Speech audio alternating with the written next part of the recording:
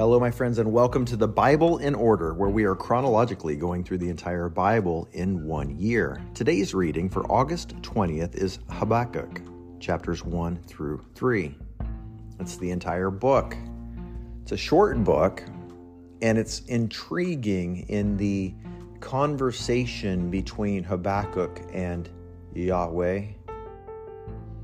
We begin with Habakkuk praying and saying, "How long, Yahweh, must I call for help? And you do not listen, or cry out to you about violence, and you do not save." Most scholars believe that this book was written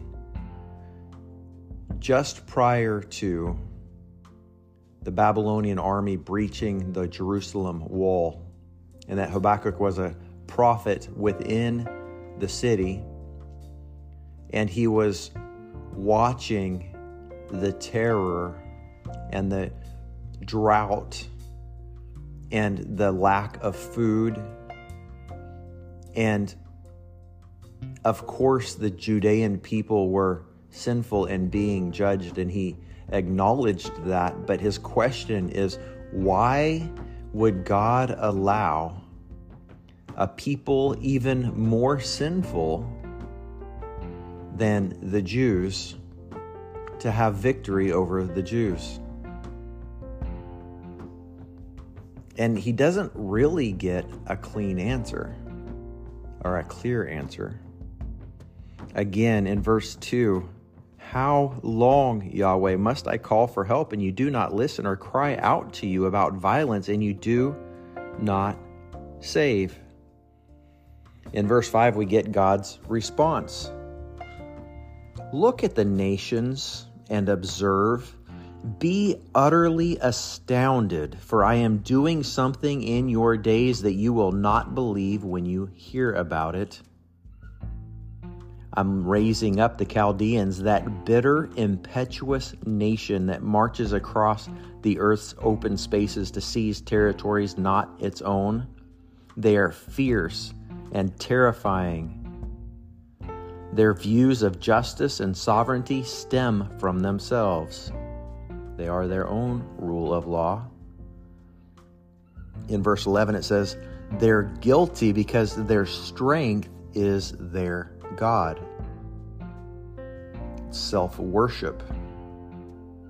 And yet God is using them.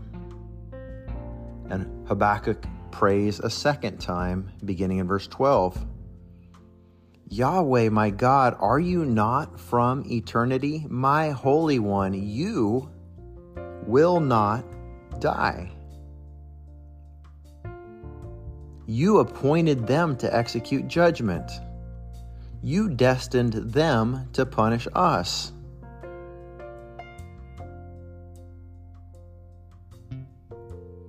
But why?" And I love the humanity of this man who is not ashamed to speak out what he's really feeling and thinking. It's refreshing. I believe God finds it refreshing. I mean, don't we all have thoughts like that? But most of us are afraid to pray them. God, why would you do it that way? Most people, even though they might not word it in such a way, they become disgruntled or discontent about the state of affairs, and most of us in our hearts blame God. But those of us who are religious, and yes, I do mean religious, trying to be reformed out of religion and that religious mindset. But religion is hypocrisy. It's trying to earn God's favor or trying to keep God's favor by the things that we do. I'm going to read my Bible and go to church and sing praise songs so that God will love me. That is religion. I'm not going to share the thoughts that are in my head because they will make God angry. So I will bite my tongue and just not pray, or at least not pray heartfelt prayers, because I can't be intellectually honest. I can't really share with God the things that are on my heart. My friends, that is religion.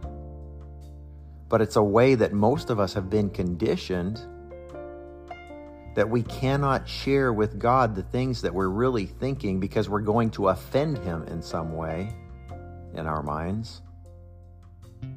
Because we project on God the way that we've been experiencing our earthly fathers, whether they're biological or spiritual fathers. And when we talk to people and we bare our hearts to people, there's hardly any people who are able to listen to us and not become offended by our thoughts. And so we learn from an early age just to keep our mouths shut so that we don't rock the boat, so that we don't upset people. But my friends, God sees right through that, and He wants us to be more like Habakkuk and just share the things that are on our hearts. It is so much better to be honest and forthright, to come to our God. The New Testament says we can boldly approach the throne of grace because of the sacrifice that Jesus Christ made on our behalf. And if we are in Him, we are clothed in His righteousness. And because we are clothed in His righteousness, not by our own works, but we are saved by faith through grace. We're saved by grace through faith. Faith is the activator that saves us, that gives us access to Jesus' sacrifice. And because we are saved, we can come to Him and we can say, God, boldly I approach your throne of grace. Please forgive me for thinking this way, for feeling this way, but this is how I feel. This is the way I see. And God, in His kindness and mercy, will shift our gaze and give us eyes to see from His perspective. And then we can be set free. We can be changed. But the only way to really address a problem is to admit that you have one. And to whom better is it to admit our problem, to confess our issues, than to the Most High God? Chapter 2, Habakkuk says, I will stand at my guard post, station myself on the lookout tower. I will watch to see what He will say to me and what I should reply about my complaint. Other translations say what He will reply about my complaint. And God responds, write down this vision, clearly inscribe it on the tablets so that one may read it and run, or easily read it. Perhaps that's what that means.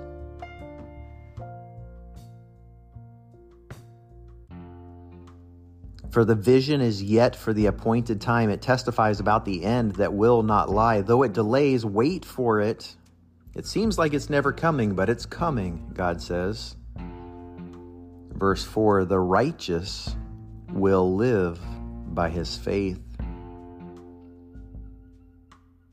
And then the 5 woes that God pronounces. Woe to him who amasses what is not his, loads himself with goods taken in pledge. It's like borrowing money that you probably can't repay, kind of like our governments in this day and age. Verse 9, woe to him who dishonestly makes wealth for his house to escape the grasp of danger. Don't trust in material wealth, friends. Woe to him who builds a city with bloodshed and founds a town with injustice. CIA, are you listening? For the earth will be filled with the knowledge of Yahweh's glory as the water covers the sea. Woe to him who gives his neighbors drink, pouring out your wrath, making them, the neighbors, drunk in order to take advantage of them. Woe to him who says to created things like wood and stone, wake up, come alive. Worshiping the creation instead of the Creator, God says, woe to you. But Yahweh is in his holy temple, chapter 2, verse 20. Let the whole earth be silent in his presence. Chapter 3 is almost like a psalm of praise that Habakkuk pours out. And he closes with confidence in God, in God's goodness. He says in verse 16 of chapter 3, I heard and I trembled within, my lips quivered at the sound. I trembled where I stood. I will celebrate in Yahweh. I will rejoice in the God of my salvation. Friends, when you pour out your heart to God and you realize he's not going to be angry at you for being honest, he's not going to strike you with lightning for speaking what's on your heart, it's freeing,